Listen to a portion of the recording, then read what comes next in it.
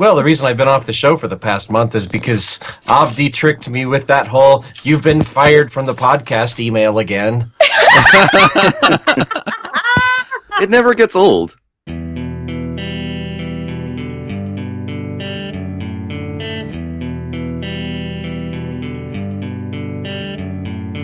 This episode is sponsored by Hired.com. Every week on Hired, they run an auction where over 1,000 tech companies in San Francisco, New York, and LA bid on Ruby developers, providing them with salary and equity up front.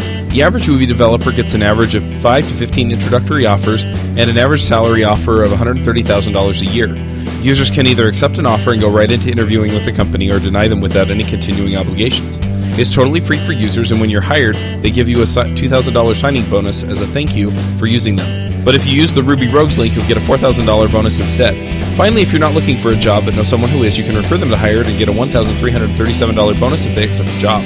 Go sign up at hired.com/RubyRogues. This episode is sponsored by CodeShip.com.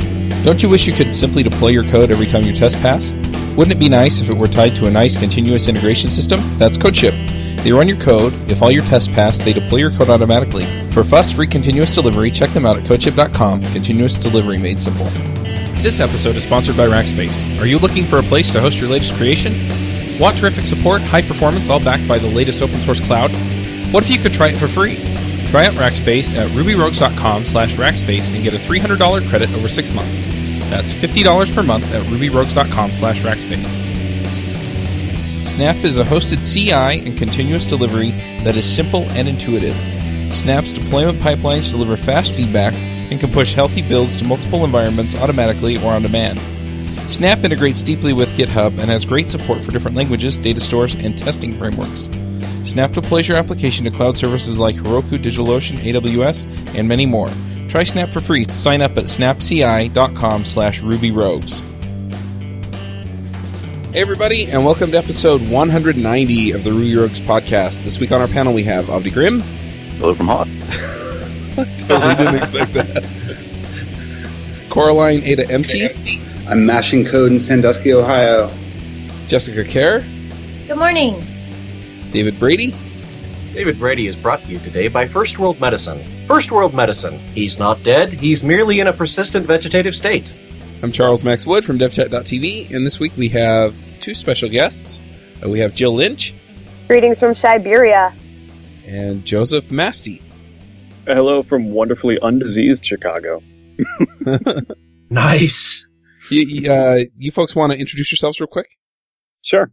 So my name is Joe Mastey. I am the manager of internal learning for Enova Financial, which is a financial company here in Chicago, which I've been doing for maybe, 8-10 months. And I'm Jill. I'm Enova's inaugural apprentice. Awesome. Sounds so presidential. I try. All right. Well, we have a couple of things we're going to talk to you about. I think the first thing that we wanted to talk to you about was your apprenticeship program. And maybe, Avdi, since you invited Joe and Jill on the show, you can kind of give us some background on how we got them here, and then they can kind of take it from there and we can talk about it. I had the pleasure of meeting Joe recently when Sandy Metz and I went and visited his company, Enova. And while I was there, I was really, really impressed by the apprenticeship program they have. Unlike a lot of the Ruby and Rails companies we talked to, Enova is not a small company, and they're not a software company; they're a financial company. But they have a software department, and it seemed to me that unlike a lot of other companies that are trying to find people who already have a ton of experience, strictly people that have a lot of experience under their belts, they were putting a remarkable amount of effort into bringing people up and training them to be developers. And I was kind of fascinated by that. So I really wanted to talk to Joe about that topic. So Joe, how did this happen? So what happened? We've actually, as a company, always hired a lot of junior folks. Our premise is really that it's better to hire very smart people and teach them Ruby than to hire Rubyists and hope that they're very smart. But what we weren't able to do actually is address really a lot of the folks coming out of like Dev Bootcamp and that kind of stuff. What we found is really that a lot of the time they're really at like first prototype, really as they're exiting DBC, like they can build a good prototype. And what we're always hiring is, production level juniors, if that's a thing. But we had a huge hiring rash in the last year. And what that let us do is focus on, I guess, expanding our ability to train. And what we happen to get as a side effect is that we could handle these even more junior folks. So we had basically one candidate who after their interview, she didn't meet our technical standards, to be terribly blunt, but the idea of not working with her was painful. And so we decided to invent a job and to just train her up instead. That would be me, yeah. Awesome. You said you had a hiring rash. Like you broke out at employees? Yeah, it's like hives. They're everywhere. It's really kind of terrifying. Yeah. Yeah. So, no matter how hard you scratch, it just makes it worse, right? It seems like that. Yep. Every day I discover a new employee just like hiding somewhere in the department. Yeah, when Enova contacted me about being an apprentice, I was surprised. I said, really? So you're going to be, paying me to learn and train? And actually, I had met Joe at a JavaScript meetup, and he told me about the Level Up program and how it was a very structured learning curriculum that all the new hires were going through, and that they had scheduled code reviews and feedback on code consistently. And I was just really excited about the idea of getting any feedback because, so much of my programming development has been just kind of independently reading books and teaching myself. So the idea of having people with expertise giving you specific guidance I'm always like, pinch me. I'm so excited to get feedback. Let's talk about that a little bit. You actually created your own curriculum for this, didn't you? Yeah. All right. So given that I'm not a teacher, I'm an engineer, what I found is that people like you, Avdi, or people, all of these different sites out on the internet do a great job of teaching some particular skill. But what I found out is basically that people don't really know what they want to learn or what they need to learn for the job, right? So there's, RSpec versus test unit or, whatever your deployment system is, all these type of decisions. And so what I had to do basically based on the number of people that came in was to start to formalize a roadmap and gather all the, context and resources and provide them to people. And it turned out to be useful to help them, to have them do programming assignments, kind of just to verify that I was not completely insane and that they were actually learning things. And so I built a series of programming assignments to prevent myself from being bored to tears and to help the thing get done. So, and thankfully, actually, Enova's let me open source it. Interestingly, it's MIT licensed. It's on the internet. It's leveluprails.com. It's pretty ugly, but does the job. I have to say, I heard a lot of really good things about it from people that were in the program while I was there. Yeah, we get to talk about like dinosaurs and bombs and stuff. So they're always, I try to amuse myself when I'm writing assignments, and it seems to be working. Joe, what kind of resources did you use when you were putting that curriculum together? I started by doing the worst possible thing and basically trying to list all of the things that I wish somebody would know once they were fully up to speed. And then I backed into all the things that I found on the internet that could help. So for instance, active support, right, in Rails. There's an easy one there, and that the Rails guide to active support is actually pretty straightforward. Or some of the codeschool.com, their resources are really good as far as, some Ruby topics. And so what I give people is essentially, here's the topic, here are some things to know and how we use it. Go off and learn active support, go off and learn this basic Ruby thing, and then come back and write some code to prove to me that you know how to do it. And then they submit a pull request, and me and some of my magical elf helpers will review those requests and make sure that they're on track. It's easy enough for the internet to tell people how, and as you've talked about, you tell them what they need, which is awesome. How do they learn why they need it and when they should use it and when not? The initial why is relatively straightforward. On Level Up, I try to give a little bit of context on how we use it, or rather why we are using the things that we are using. As far as that latter part, I think that falls into taste, and I'm not really sure how to teach taste in any kind of lasting way other than to provide a lot of suggestions and do a lot of code review and talk people through those decisions as they make them, which is helpful because we have groups of, say, 5 people going through the same assignment. We can talk about their different implementations and how they might, have chosen to do it differently. I think one of the takeaways is how much it is just design decision. Going in, I thought often that there would just be one right way to do things, but I can see how it's just a design process, and there are trade-offs. And when you have an enormous app like Enova's code base, a lot of trade-offs have to take place. So just being exposed to that is pretty interesting. Is pairing a component of that learning and training process? I encourage it. I don't force it. Yeah, I spend my time in the kitchen in the afternoons and just kind of, people often want to take a break from whatever they're doing and just sit down and help me with my work that's often a little bit easier than their own. So they often take a break and just help me for a few minutes before going back to their own work. Hanging out in the kitchen. It's like snipe pairing. Brilliant. So how they much do have a really nice kitchen, so I can't blame you. How much of Award-winning kitchen. how much of the training is self-guided and how much of the training is sit down with a mentor or in a class or whatever? So we don't do a lot of classes, but I would say, so the training is relatively guided, but very much self-paced. So if you come in already knowing Ruby, which is a thing that happens, certainly, like maybe about 20% of our new hires come in knowing Ruby, they can skip through everything, go write the Ruby exercise just to verify that that's the case, and just move on to the next thing, which presents its own challenges as far as, the code reviews and people working on very disparate things, but I think otherwise we'd be wasting people's time. So the other question I have, and this is something that I run into out here a bit. So there are two groups that this really seems to impact. The first one is I talk to companies, you go to any users group really, and all the folks there, hi, my name's George, and I've been doing Ruby for 50 million years, and we're hiring. And they all say, we're hiring. And then all of the newish people go and mob them at the end of the meeting. And they, they're like, well, I need a job. I just graduated from the boot camp and I'm awesome. And they're like, well, we're looking for senior people. Always. And of course, they're going to be perpetually hiring for those positions forever because all the senior people are either in jobs they're happy with or they're going to work with their friends who are in jobs that they're happy with. So how does a company go ahead and implement something like this so that they can take advantage of the fact that, maybe you have newish people who don't have all the skills you want, but, those are the people who are looking for jobs? Yeah, there are a couple interesting things that happen around this. So we're a $1 billion company. We have hiring targets and we certainly have senior people in those targets. So it's not a factor that goes away. And the other interesting thing is that when you open up an apprenticeship program, for instance, nobody wants to take the shot at being a regular developer because of the imposter syndrome and all these things that we know happen.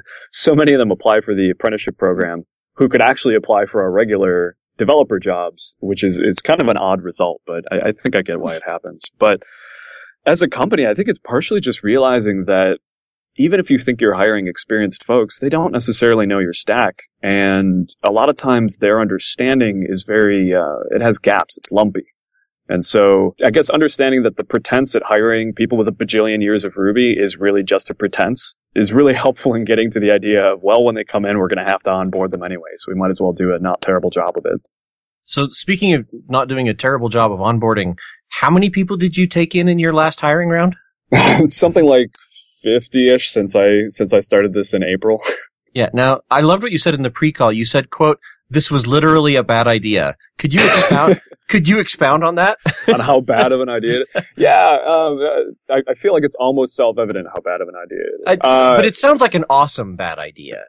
Yeah, so we needed to scale. We need more resources. We just went public as a company. We're doing more initiatives than ever, just like everyone else. It's, I have 50 projects and enough developers for 10 of them. And so at some point we decided to just eat that pain and scale some of the department quickly. And thankfully it coincided with having somebody whose entire job is to make those people, part of the culture and to train them up. But God help me, 50 is too many people. Is it just because it's a lot of work to kind of bring them up to speed and run the apprentice program? Or are you suffering in other ways from having brought on so many people at different levels? So it's very difficult to scale bringing people on board. From a cultural perspective, probably as much as it is a technical perspective. You can't bring that many people into a culture and expect them to take on the culture. How has your culture changed already with these new people? So this is the mastermind part of this. Because all of them come through me, I get to basically change the culture as I see fit. So what we've actually done, though, is by saturating them in this idea of training and learning and that sort of thing, people have kind of glommed onto that. And it's really actually significantly shifted our culture around how we deal with training as an ongoing thing. It's definitely, I think it's shifted in other ways just because of people's perspectives, but I think it's more subtle. And to be honest, I don't think I'll be able to recognize it for maybe another 6 months or a year. What sort of... I know from the new hires perspective, having the onboarding and training is something that they've all been pretty excited about because everybody wants to grow, everybody wants to improve. And, even people that have a lot of experience, having these weekly 3 times a week code reviews, I mean, they improve as well. And I think it shows that the company is interested in, growing the talent and the skills of their people. So I think the employees really feel like the company is investing in them. I like that you guys are kind of giving us general terms on how this all works, but I really like stories. So, Jill, it sounds like you've been around with this system for a while. Can you just kind of tell us about how you came in and what your experience has been with this apprenticeship program? Sure. Well, I had done a boot camp of sorts called the Startup Institute, and I was going to different meetup and networking events, just attending different presentations on new technologies. And actually, I met Joe at the JavaScript presentation, and he started to tell me about the program, like I had said earlier, and the culture of learning there. So that was pretty exciting. So I interviewed for just a regular developer position, and as they said, the technical prowess was not quite there, but they loved me. They created the apprenticeship program, and the experience has been great. So I have a cohort of 5 people that started around the same time I did. We affectionately call ourselves R-Spect. So I find out what it means, TDD. And so my experience with the program has been that I meet with that cohort 3 days a week for code reviews, and we are all familiar with the same assignments. So we are reviewing each other's code and giving each other feedback. In addition, I have a mentor named Kosti. He's a really cool, crazy Romanian guy that gives me all sorts of advice. It's not always programming related, but it's very fun. And I also have a buddy, Sophia, who I think did she go to Carnegie Mellon, but she's busy working on she's busy working on Rubinius and low level stuff. So I think I'm just experiencing the program through osmosis. I'm just watching all the time, and in addition to completing the assignments, just observing people and what they're trying to accomplish and what it is to be a programmer and be a developer at the company. Jill, do you find that most of your professional support is coming from the mentors and most of your emotional support is coming from your cohort? I've found that I've gotten tremendous emotional support from all the new hires that have come in at the same time. I really have been pleasantly surprised with how much people enjoy teaching and sharing what they know. But as far as professional support, I would say it's a lot of I would say a lot of the support comes from like my peers, I guess. The other developers, the new developers. You're hiding in the kitchen, so you're getting support from the hungry people. That's a really good multilateral approach. So where would you say you started and where are you at now? I'd also like to know about how long you've been doing it. And the other thing is what made the most difference for you with this apprenticeship program? Like I said, I had been teaching myself for years, and the feedback loop of getting instant feedback from your peers, like, look at this code, what mistakes am I making? I mean, to read an entire text or several texts and come to the realization, like, this is a mistake that I'm making independently, it's so much faster when you're getting the reviews from your peers. Mm-hmm. And a lot of, helping you prioritize what's important and what's not. Like, oh, this is important, you have to do this, or this is sort of important, you can worry about that later. Yeah, where did you start and where do you feel like you're at now? At the beginning of the program? Yeah. I think that I started with a pretty, decent basic knowledge of Ruby and Rails, but I really wasn't thinking about design decisions, and I've really been a total Sandy Metz convertee, so I've been really subscribing to a lot of her methodologies, and I feel like it's definitely helped me improve. One thing, Jill, from all this hanging out in the kitchen and asking a million people questions, you are going to be an incredibly productive developer. Because you know who's good at what, and you know who cares about what, and who's doing what, and knowing the people in an organization is at least as necessary as knowing the technology stack. Yeah, I mean, it's just, like I said, it's been a tremendous experience. Jill, how did your previous experiences before you entered the software development industry affect what you're doing now, affect your perspective or the people skills you're talking about? How much of that is transferable? I think a lot of it. I think dealing with having clients and having deliverables and how to negotiate that is definitely transferable as well. So I really want to ask Joe a question. How much of this was on purpose? What do you mean? I'm not sure I get the question. So how much of the experience that she's talked about, where she's, she meets people in the kitchen and gets questions answered versus the mentors and how well that's worked out and, the curriculum and the things that she's got out of it. How much of it was by design and how much of it did you just kind of figure out watching Jill go through this experience? A huge amount of this is very much just reacting to circumstances that come up. So I would say that the things that I planned up front very much changed right away based on the feedback and what people are doing. I would say, I will always encourage people to know more about the other folks in the company and, encouraging Jill to pair with all sorts of folks on on different projects. But I mostly just come up with ideas as I see pain points and see if they'll work. What does the feedback process look like, and how are you using that to refactor the apprenticeship program? So the easiest feedback, but is probably not the most valuable, is simply observational. Obviously, I actually permanently sit in the kitchen. I don't even use the desk that I have.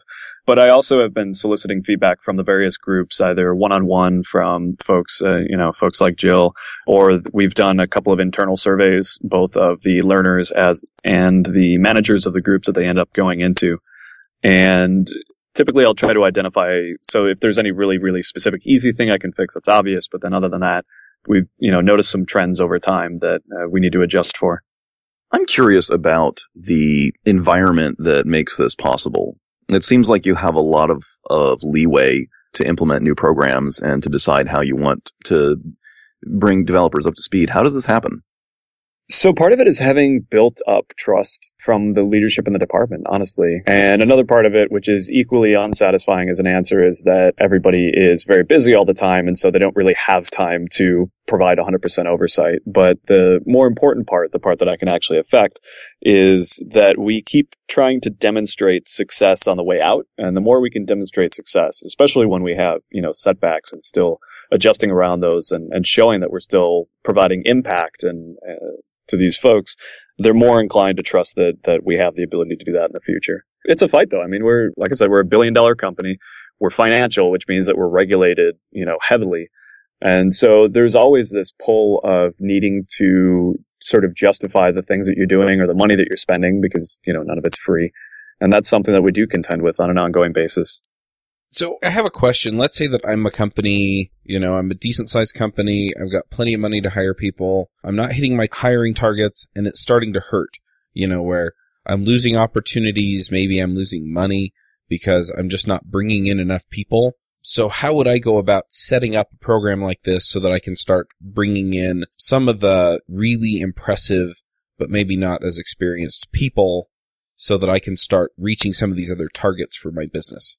So the first thing I would do is definitely have some type of internal advocate for the process as a whole. So certainly if you're a hiring manager, you care about this, that's a really important part of it. The second thing, just as importantly, is to have mentors for anybody that you bring in. It's really important to me that Jill has somebody who she can go talk to if she's frustrated, if things aren't going well. We actually give 2 different helpers to every one of our apprentices, somebody who's much more experienced and somebody who's much closer to them in development level. And having those people commit to really being available is a massive part of it. Beyond that, the structure of the program, I think there are a lot of different ways that it could look and still be successful if you have those support mechanisms in place. Obviously, I'm partial to having some kind of roadmap and pushing them along that roadmap, but I'm positive that there are other things that could work. What makes the ideal candidate for the program, and what makes the ideal mentor for the program? Our criteria for the candidate is it must be painful to think of not working with the people. So people with fantastic social behaviors, people who are engaged, people who are driven, people who have, great problem solving skills, but who for one reason or another haven't had really the opportunity to build the specific technical skills that we're looking for. So there's a lot that you can demonstrate in whatever field you're in and whatever you've been doing up until now. Our other apprentice actually came from our call center. And so it's folks who really have demonstrated that once they do get those technical skills, they're going to be just an absolutely fantastic member of the team. Mm-hmm. So how about for the mentors? So for mentors, it's folks, obviously gregarious people with high EQ is really, really helpful, and people who are interested in engaging with somebody who's, starting out and who's learning this stuff and, is interested and is willing to spend that extra time on top of their existing job duties to really sit down and explain to somebody, some of these concepts that they haven't had a chance to see yet. The follow-up question to who are the ideal candidates for your apprenticeship program is, how do you get them to apply? Because most of the job postings that I see, it's like, okay, you need 10 years experience with Rails, and you need, 20 years experience with Postgres, and you need to know MongoDB and half of the JavaScript frameworks out there, and you have to be able to write tests backward and forward in your sleep, and it scares off a lot of these newer folks that really would be terrific candidates. So how do you attract somebody like Jill to come apply at your company? We may also almost have the opposite problem. We don't even post the apprenticeship listing because whenever people hear about it, we get massive number of people applying to it. Honestly, what we've done is we sent our director out to a Women Who Code meetup. I've been connected to them and to Code 2040, which is another organization in the city, Dev Boot Camp. So we're going out to places where we think there are folks who are sort of self-selecting as driven people, like the right kind of people. And then we kind of say the word apprenticeship, and then everybody waves, resumes at us, and we get to take a pick from there. Is there something that people can do to kind of, this is similar to the question Coraline asked, but is there something people can do if they're not that ideal candidate to become more attractive to you as a potential candidate?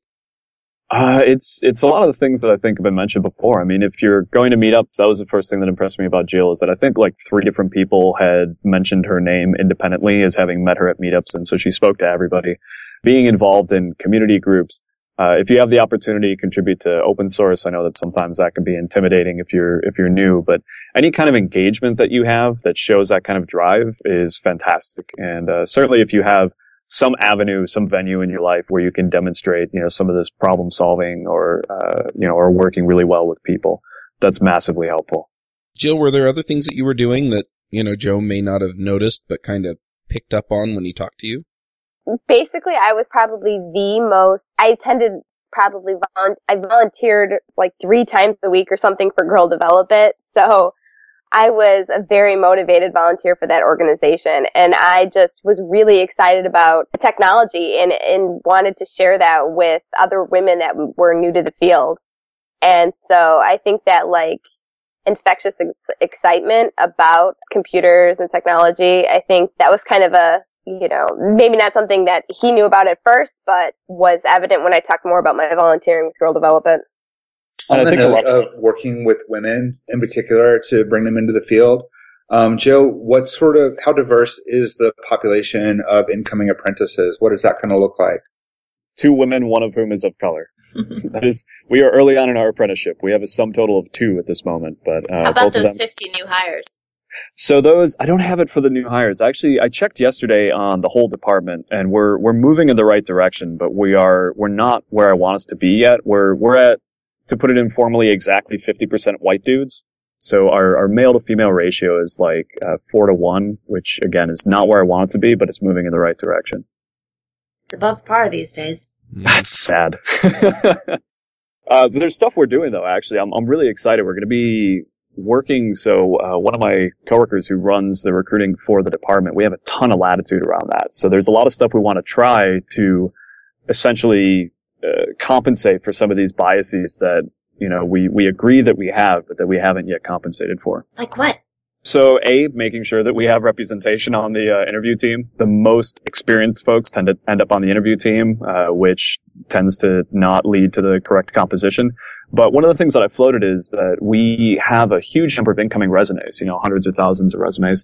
And I want to start doing them blind. Like I want to have essentially nameless blind resume sorting, because my suspicion is that will cause a significant shift in composition. I really like the idea of kind of experimenting. So you can try that and see if it changes your bias, changes your composition. And if it doesn't, then there are a lot of other things that you can do. And it sounds like you've got plenty of people applying to where you can kind of do that and just see what tends to work so that you're getting the people that you want. Exactly.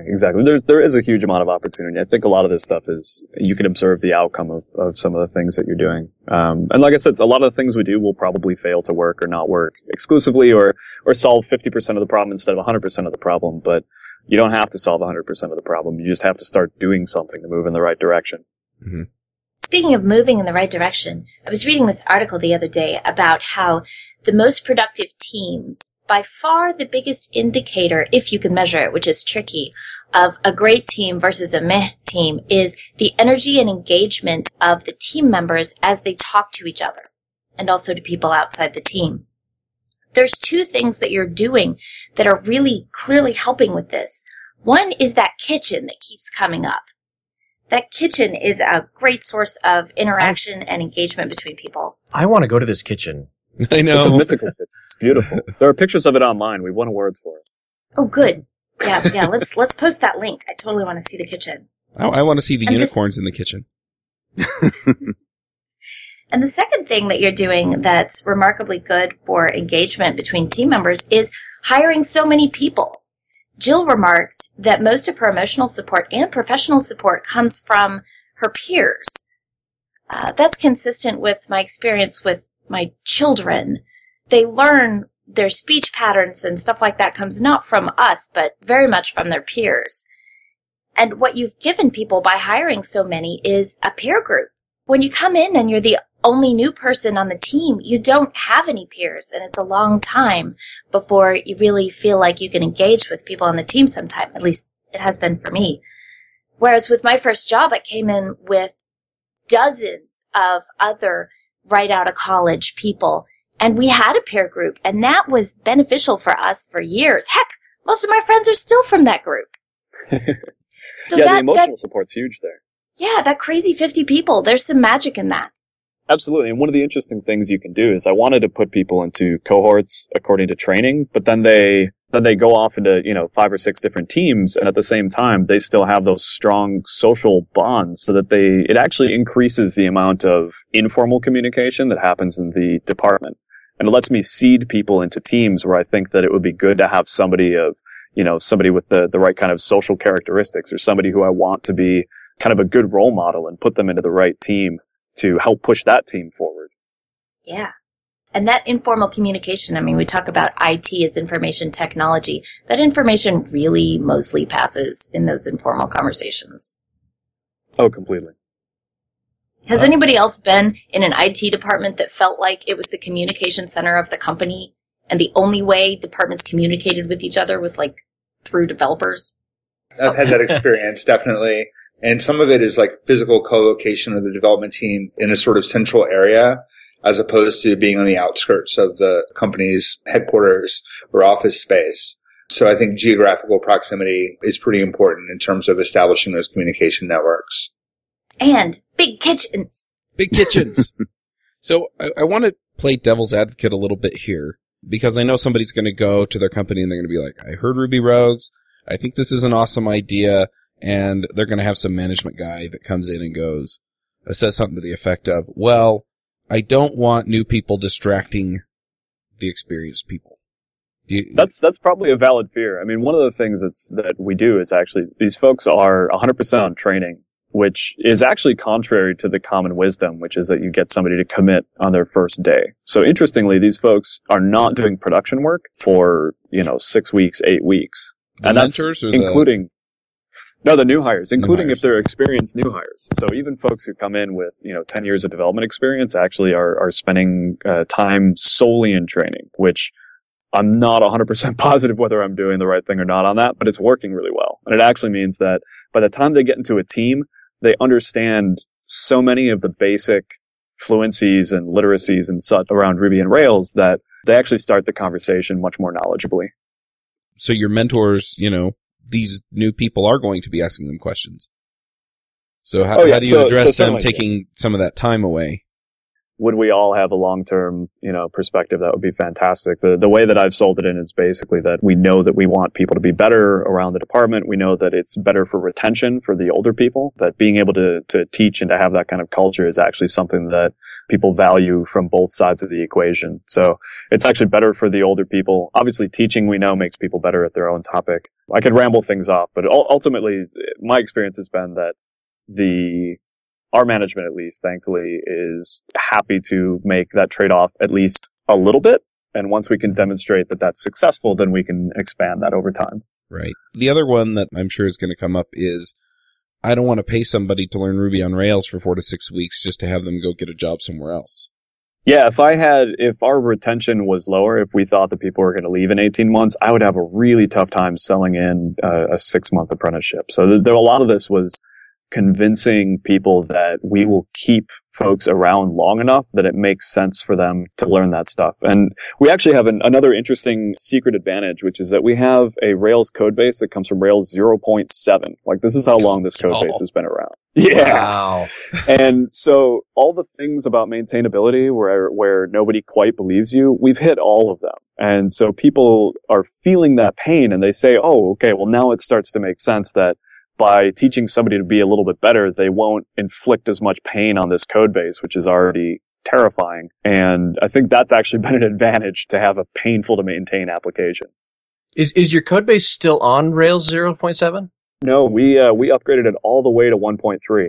That's okay. 1.3 is good because the important thing is that you want to give these new hires training in skills that are not transferable. So to be fair, all right. So I'll defend us here in that we actually have a newer platform as well, which is Rails 4 federated services, all the modern fixins. But sure, as a big financial company, like, to be honest, all the money comes from the legacy platform. Yep. For now. And so that's a thing that's relevant, which also makes it impossible for us to pretend that we're going to hire people with all the necessary skills too, which is nice. That actually might be a good definition of what it means to work in the enterprise. The enterprise means all your money is coming from the legacy platform. Yeah. I don't know anybody in an enterprise for whom that's not the case, so I think that might be correct. Yeah. If it ain't broke, put the new people on it. We're talking mostly about training and apprenticeship here, but let's talk technical just a little bit, since you do have so much experience with a very, very old, very big code base. Would you mind talking just a little bit about some of the things that have worked and things that haven't worked for dealing with a code base like that? Sure. So the thing that didn't work, that was one of the original premises for starting on training, was really throwing people into the deep end and just kind of coming back and visiting them a couple weeks later and saying, hey, did you figure it out? What we see is obviously that people's understanding is very flawed, that people copy patterns that were maybe not the right patterns to copy. And one of these interesting things that I've seen is that they submit code and then you try to fix it. But then after a couple times that you try to fix it, you start to feel really bad because you're not a bad person. And so you start to let code in that isn't up to your own standards because you really feel bad about not letting the person's, pull request in after like 3 attempts. So that didn't work. The other thing that didn't work was rewriting the entire platform and hoping that we would just be able to turn the old one off on day one. So we have a long running, we're getting customers over to the new platform from the old platform, but there's no running away from your old platform, in the short term at least. What has worked is basically a lot of what we're doing is formally teaching everybody in the organization some of these baseline things. The biggest one to me is testing. Everyone sucks universally at testing. I suck at testing. And raising the caliber of everyone's test skills by just a little bit pays these massive dividends, which has been really fantastic. Yeah, but you're in Chicago. You just hire Corey Haynes. Yeah, right. We've had him in a couple times. It's been a little while. I did that workshop. That was a great insight about, what happens when you have somebody new who's trying to commit code on the first day. And you want to give them a win. And so you start, letting stuff through that maybe isn't top quality, but at least you've pointed out a few egregious problems in it and had those corrected. And I've definitely seen that happen. And I just think it's important that you pointed that out. Yeah, and it's important to, again, we're in an enterprise, I hate that name, but we probably are that. We have to ship stuff. We have regulatory deadlines that you may not sleep if the deadline doesn't get met. So we are forced to ship code on certain deadlines, come hell or high water. And So if people don't have the skills, we can't go back all the time and correct it up to being perfect. Mm-hmm. It sounds like you've learned that you either pay for good onboarding or you pay for the pain that new people inject into the code base.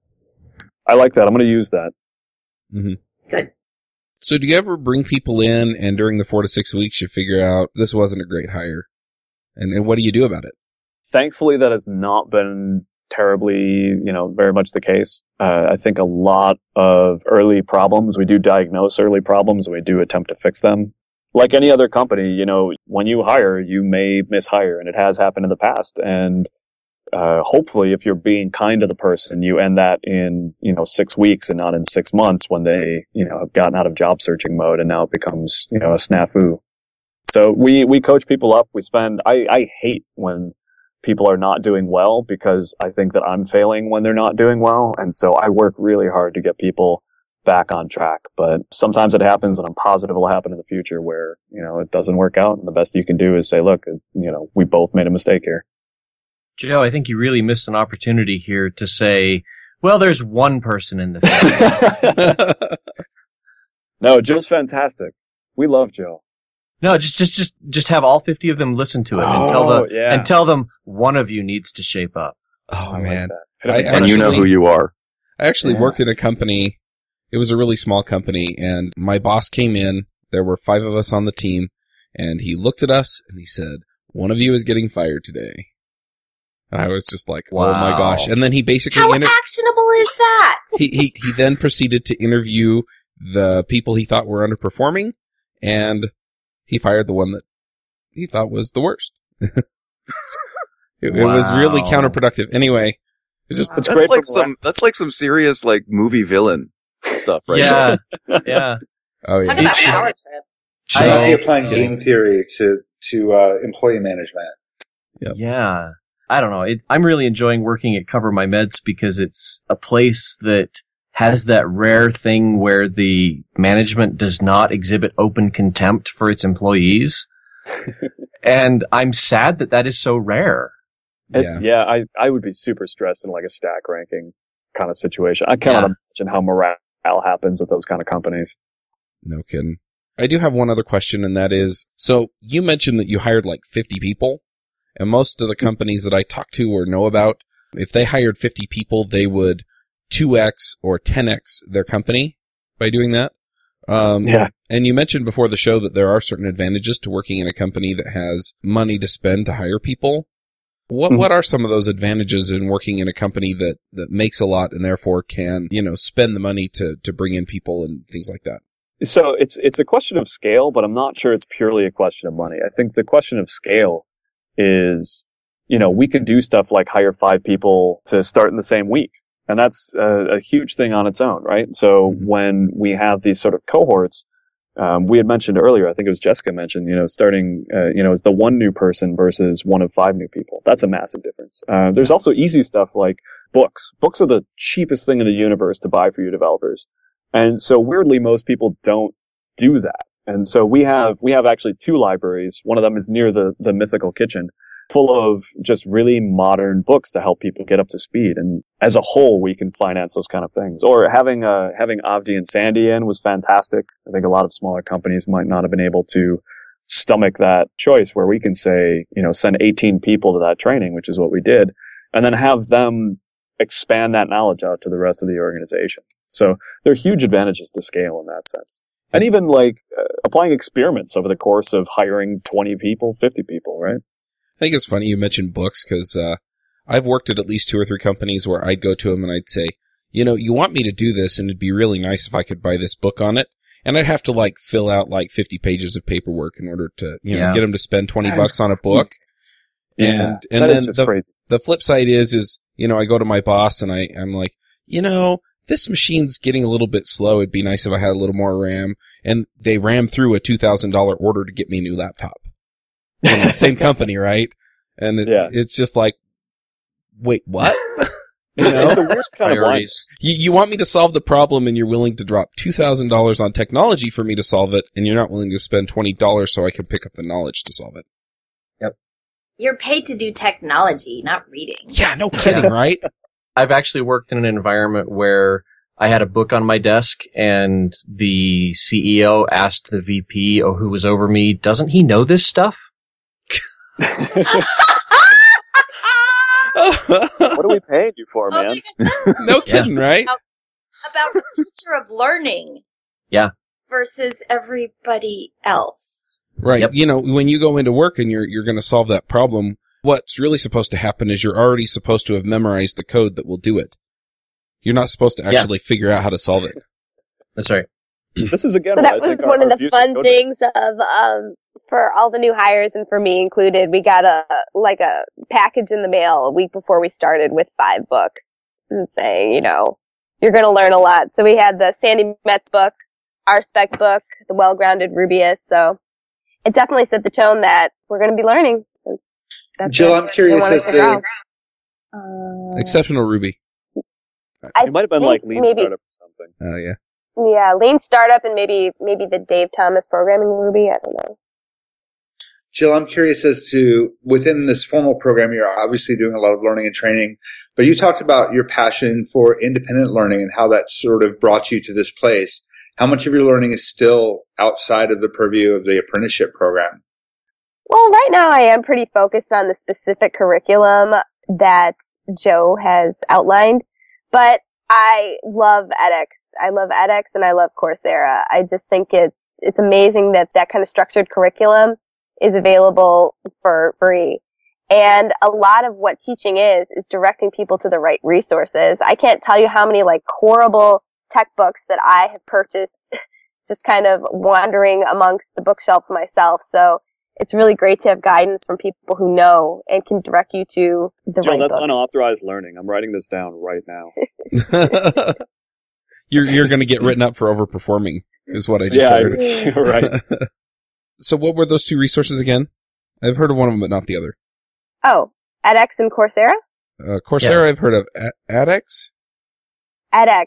So edX is, I think Coursera maybe not be a nonprofit, and edX is specifically a nonprofit, and it has courses from Harvard, MIT, Stanford. So they created their own site because I think there are some kind of ownership issues with Coursera. Okay, we'll put links in the show notes. So it's pretty amazing. Yeah, it's pretty amazing. That's definitely one of my picks. And you know, having not come to programming from a traditional background, I enjoy those courses because I sort of see what I missed out on. And so I've gotten exposure to a little bit of, you know, algorithms and some of the basic CS, you know, coursework that you might not get on the job, through that program. Helps with the imposter syndrome a little, saying, oh, I completed this class.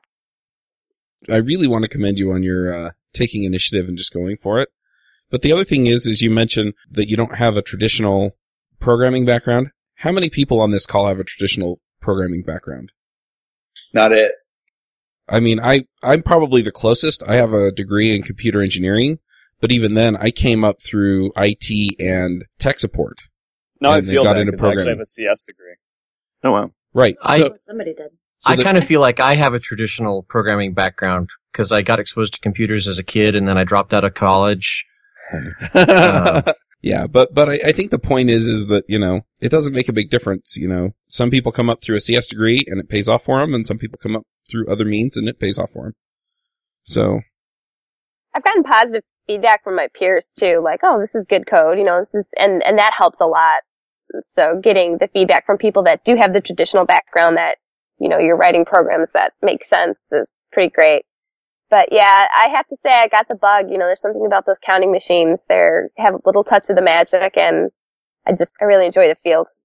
yeah, I just really want to encourage people, you know, if you're interested in this stuff, you know, take a little initiative, go take some Coursera courses or Code School or edX or whatever, and get into an apprentice program and talk to programmers and learn stuff. Absolutely. This is still a field that you can shade tree your way into. I mean, you can pick up a book and pick up a computer, and granted that assumes a certain amount of resources are available to you, but if you've got the time and energy to solve puzzles all day, by all means, crack open a computer book and a laptop, and in a year you can be doing this full time. All right, David, I'm going to challenge that. Okay. I have a feeling that we developers with a lot of experience, the real senior devs that everybody is trying to hire are like in this magic inner circle. And there's a ton of demand for the people in this circle who already have this production experience. And yet there's millions of people trying to get in, and very few apprenticeship programs and very few entry-level jobs compared to the demand for senior people. And I mean, if you do all that studying and you learn how to do it, to put the question to Joe, do you hire people who don't have any production code experience into a regular developer position? It's unlikely. Like, to be totally honest, I think you're right insofar as we don't typically, even for junior positions. I will say that those type of behaviors are exactly the types of things we're looking for in the apprenticeship program, which is largely our attempt to deal with that kind of issue. But I don't think that you're wrong in that I don't certainly see a lot of these positions out there. Right, two apprenticeship programs out of 50 new hire positions. Oh yeah, absolutely. So personally, I came by way of contracting. Was my first real production work. I don't know if anyone else really did that as a way to, I guess, same here. Not have to show them my resume. Yeah, sure. Yeah. I was lucky. I came in 1999 and everybody was hiring entry level. I feel like I entered the secret circle before it closed. And see, I respectfully disagree, but I am open to the fact that you are seeing a different perspective than me, because I'm just heaving with straight white male privilege. But the perspective that I see, like, I sat down with Brandon Hayes. I'll embarrass him. He's to Viking on Twitter. And he came and talked to me, I think in like 2008, and said, I'm in a marketing job and I hate it and I like computers and I want to get out of marketing. What do I do? And I said, learn to program. And he's like, really? Because that sounds like fun. And literally within 10 months, he had switched to a job where, granted, he was doing half marketing, half programming. So, I mean, he was leveraging the skill set that he already had. And I feel like that's no different than what Jill did, is Jill went in and leveraged the skill set that she already had and literally created a position for herself by basically being so, to use Cal Newport's term, she was so good they couldn't ignore her. They couldn't imagine not creating a spot for her. Those are two beautiful anecdotes about really exceptional people. I was talking numbers. And so I'm curious about this. That's fair. But what I'm saying is, in terms of numbers, no. 9 out of 10 people won't. We had somebody on the show, a couple in the marketing episode, who said if you charge up the hill, 9 out of 10 people won't follow you up the hill. But what my experience has been is that if you sit somebody down and tell them, if you're willing to charge up the hill, you'll be in a class by yourself. And I find that very hopeful. I find that very inspiring to know that that's a possible doable thing. I want to hear from people. I want to hear from people about this. I have anecdotes too, because I get a lot of wonderful emails from people that say stuff like, I just got one of these last week, and I get these all the time that say something like, I was a total non-programmer. I was a cook, and I've been spending the last, 6 months just listening to Ruby Rogues and consuming all the resources I can, and now I've got an entry-level job. But, there's bias there, because probably the only people that are sending me those emails are the people that were successful at something like that. So just selection bias. I want to hear about this. I would love to see some comments on this episode. Or, Chuck, is there an email address people can email stuff in? I'd love to hear, panel@rubyrogues.com. I'd love to hear, what are people's experiences? Are you finding, if you're entry level, are you finding that it's very hard to get in? Are you finding that it's easy to get in? I'd like to chime in here real quick on the same conversation, because I'm finding that a lot of people, I have these conversations like what Dave is talking about, and the thing that I'm really figuring out is that, a lot of people, I'm telling them to do a lot of the things that Jill said she did, and the ones that go out and do it, most of them wind up getting entry-level, junior-level jobs. Right. And the ones that don't, so the ones that just complain about not having a job and don't go out and do those things, and then complain about not having a job and don't go out and do those things, don't get a job. And right, but I want to show some respect for Jessica, though, and say, I wonder if, because I've got all this privilege and it's very easy for me to get another job, do I see people that are trapped at the intersection of their trans-colored women or disabled, or they English isn't their first language, or for whatever reason, and they don't get in, is it easy for me to write them off as, oh, you didn't try hard enough? I think in our specific case, the experience that we have is a tremendously greater privilege than gender and race. And I mean, all that stuff contributes. But once you have the experience, that's the biggest thing for being in this particular circle. That's fair. So Jessica, certainly everything else matters. I was going to ask Jessica, what do you think about stuff like Open Government Hack Night and those kind of places where you can, where you're really not being selected for, but you can just show up and start working on experience? Do you think that helps, or is it one of those things where, as I was formulating this, I was thinking, oh, but if I was, a single parent of 3, I wouldn't, be able to take that time off. Yeah, and that's the point. I mean, when you ask people to go out, get at user groups, meet people, network, speak at conferences, blog, you're asking them to be rock stars. And is our circle really that magical that we should only let rock stars in? Oh boy. Okay. So I'm torn by this, because if you take a normal person with no experience and get them to sit down and type at a keyboard, and they'll go, well, I can't think of anything to write about. And then you ask them, well, what did you work on today? Well, I worked on this problem, and there was this inversion in the code, and pretty soon they've been talking for 15 minutes, and you realize there's your blog post. And they go off and they write this blog post, and 6 months later, they're a rock star. Because I don't know. I worry that I'm sounding entrenched in my privilege here, but on the other side, I really feel like anybody that sits down and does this will have these results.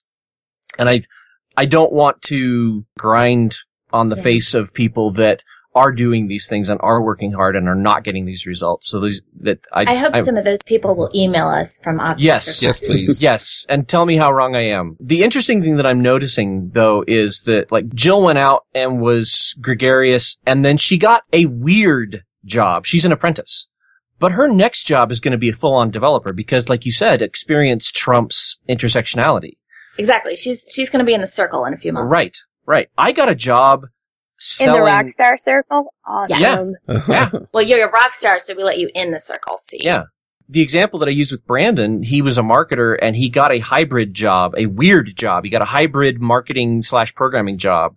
And I told him before he interviewed for the job, look, they're going to be on you to do marketing. They're going to say 50-50, but they're going to be on you to do marketing 90-10. And you're going to have to fight for that 10% of programming time. But that's okay, because a year from now, when you leave, what you're going to put on your resume is programmer. Mm-hmm. And it's going to look like you've got a year of programming experience. And that's exactly what he did. And he got a full-on programming job out of it next. And I did the same thing. And just, too, him on the job, if he's got a question, there'll be experienced developers for him to ask. So a problem that might take him 2 days banging his head in isolation, he can really be learning best practices. Right. As well. And he's sort of on the dev team, so he's sort of one of us, kind of thing. Right. And you do pick up speed almost exponentially once you get out of isolation of being alone and trying to learn on your own and get into an environment where you've got, mentors and coworkers that want to see you succeed and want to help you, move forward. Can I ask a question about this circle that we're talking about here? Because I'm not sure. I mean, who decides where the circle is? Is it the people who write paychecks for full-time programmers, or is it it's people hiring. White dudes. So it's the people hiring? Is that what we're saying? Well, yeah, that's my definition of the circle. So how much control do we really have over the circle then? Because some of these folks are going to be senior developers or people who have been programming for a long time who are hiring other developers, and some of them are going to be that manager who's written some code or never written code who's hiring as folks. As programmers, right, if we're not hiring, all that we can do to be nice is to recognize that we're lucky to have this experience that we have and not disparage people who want to be programmers and try to make it seem easy to get where we are. Just because it's easy for us. Oh, that's fair. That's fair. I'm saying it's totally possible. It's going to be I need profanity to express. It's going to be a pantload of work. It's going to be a ton of work. And that's where I think intersectionality really hits home, right? Because people that are intersectioned often don't have the time. Fewer spoons. Fewer spoons available. Yeah. I think, Jessica, that we can do even better, even if we're not technically hiring. Like, one of the things that we can do, if you're not hiring, is to really normalize some of the decisions. Like, some of the folks who are making these hiring decisions aren't deciding not to hire people from those backgrounds. They just don't even know it's an issue. Yeah. And so, even if you're not in control of hiring, just making it such that it is normal in the community to do these sort of things, I think would go a really long way with folks who technically you have no sway over. Mm-hmm. Yeah. And really being out in the field, being out in public, being part of user groups and meetups, that is a form of recruiting as well, because you are providing an example of the kind of person who works at the particular place that you work at. And the more diverse those groups are that you're interacting with, the more likely you are to get diverse candidates applying.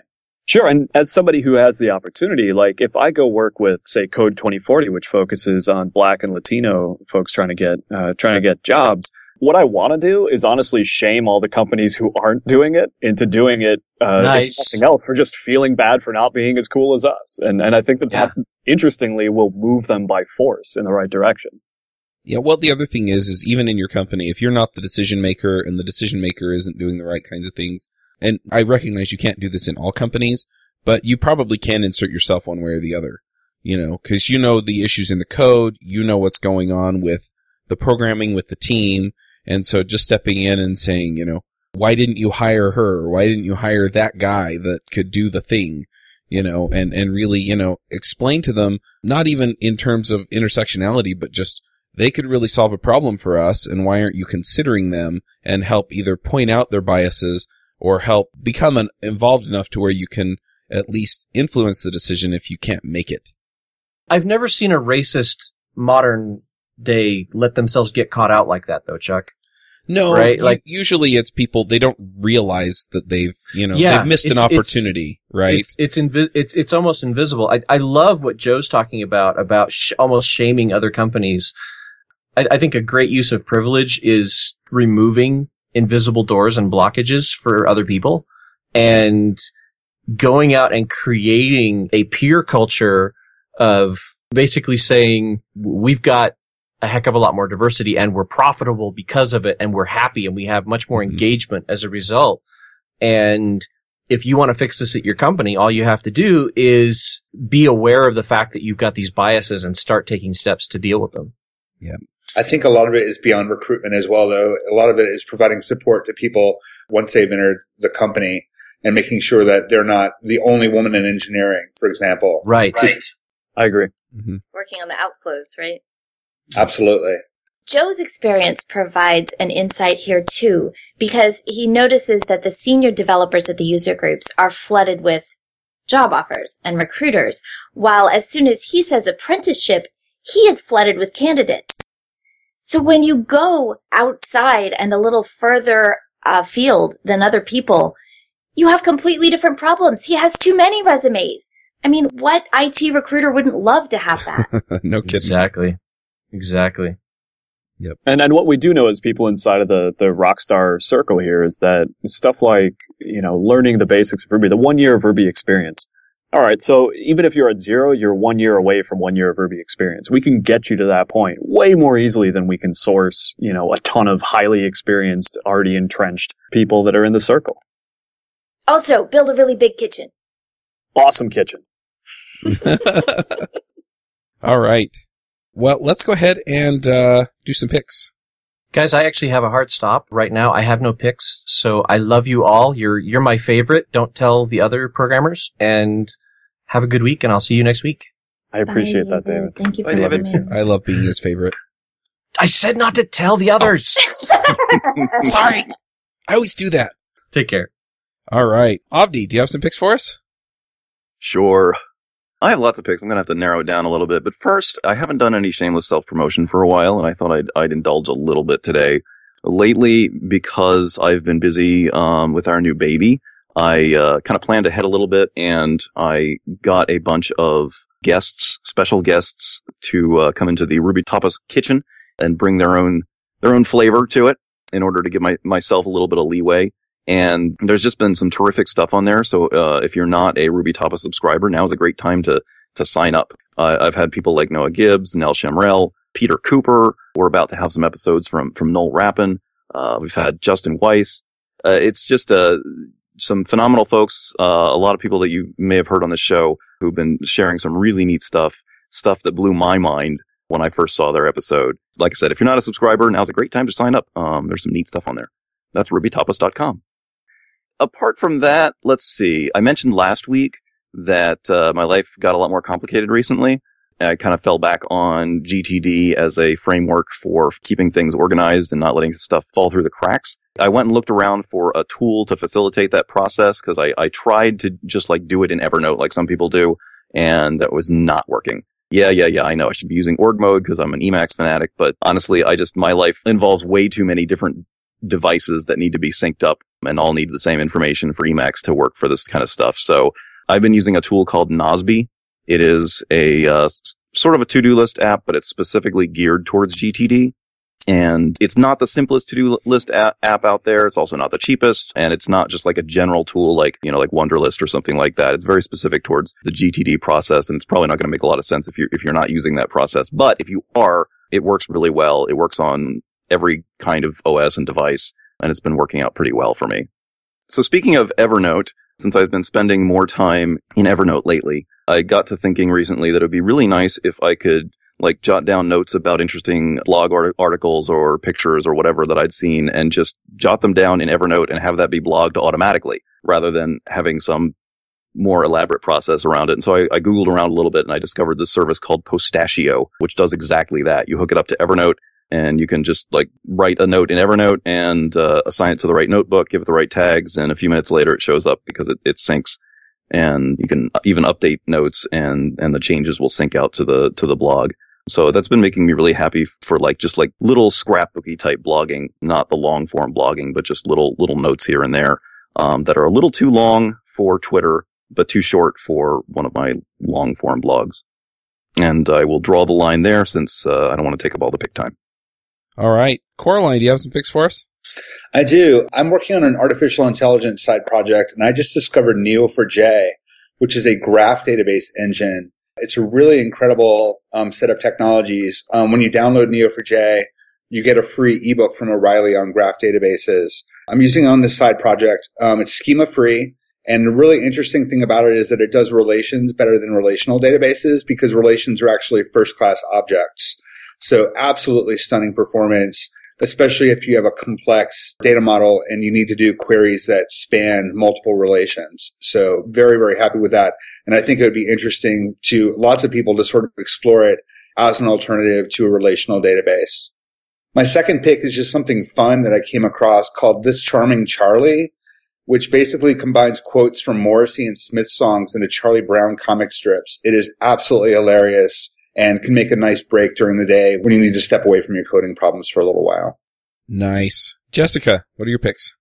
My first pick is forget about goals and focus on the process.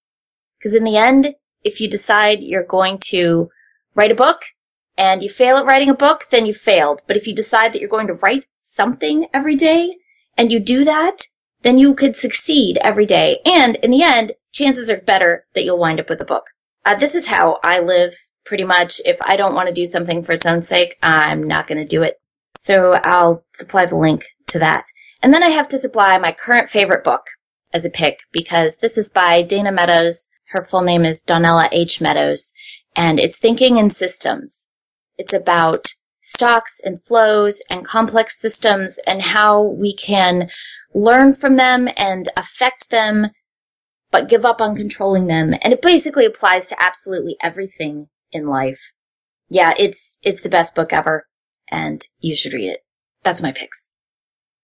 Nice. I just have one pick this week, and it's actually something that Mike Hostetler, we interviewed him on the Freelancer Show this week, pointed out to me. It's called Desk Time, and it's just a way of keeping track of what you're working on. And I use a different system for tracking my time for my clients, but this is just kind of keeping track of how productive I am and where I'm spending my time. And I'm just trying to find ways of increasing productivity. So Desk Time, you can check it out, desktime.com. Joe, what are your picks? So the first one that I've got is a post called Codes of Conduct 101 plus FAQ, and we've been talking a lot internally about whether our company code of conduct is sufficient or whether we should do a little bit more than that. And this post helps me understand exactly how little I understand, and so it's been a fantastic resource for me. And the other one I've got, which is a completely non-technical pick, but I know some of you folks have children. This Christmas, somebody gave one of my kids a book called The Book with No Pictures. And it is the only book I've ever seen that makes every one of my kids from 5 to 12 just laugh hilariously every time you read it. And so I absolutely, if anybody has, kids or nephews or nieces, to get them a copy of that book, because it's a fantastic time, especially if you read books in voices. If you're one of those people that does a bedtime story with all the accents and things. So that's what I've got. Awesome. Jill, what are your picks? I'm going to have to go with Sandy Metz's Practical Object-Oriented Design in Ruby. It's a great book. Really enjoyed, especially for the beginner. And I'm going to say edX CS50 class, which made learning C actually super fun. So I would say check that out. It's funny. I think you're the 8th or 9th person to pick Sandy's book on the podcast. So. Wow, it's just so good. If it's good, it's good. Yeah. I think the 5 or 6 of us that were on the show at the time all picked it during different weeks, and so we just got her on the show to talk about the book. All right. Well, thanks for coming. Just some awesome perspective there, and hopefully we can help inspire, I think, from the other direction. We inspire people to get into programming, but we can also inspire companies to help people get into programming. Yeah. All right. Well, we'll wrap up the show. Thank you guys for coming, and we'll catch you all next week. This episode is sponsored by Watch Me Code. Ruby and JavaScript go together like peanut butter and jelly. Have you been looking for regular, high-quality video screencasts on building JavaScript done by someone who really understands JavaScript? Derek Bailey's videos cover many of the topics we talk about on JavaScript Jabber and Ruby Rogues, and are up on the latest tools and tricks you'll need to write great JavaScript. He covers language fundamentals, so there's plenty for everyone. Looking over the catalog, I got really excited and can't wait to watch them all. Go check them out at rubyrogues.com/watchmecode. This episode is sponsored by Mad Glory. You've been building software for a long time, and sometimes it gets a little overwhelming. Work piles up, hiring sucks, and it's hard to get projects out the door. Check out Mad Glory. They're a small shop with experience shipping big products. They're smart, dedicated, will augment your team, and work as hard as you do. Find them online at madglory.com or on Twitter at madglory. Hosting and bandwidth provided by the Blue Box Group. Check them out at bluebox.net. Bandwidth for this segment is provided by CacheFly, the world's fastest CDN. Deliver your content fast with CacheFly. Visit CacheFly.com to learn more. Would you like to join the conversation with the rogues and their guests? Want to support the show? We have a forum that allows you to join the conversation and support the show at the same time. You can sign up at rubyrogues.com/parlay.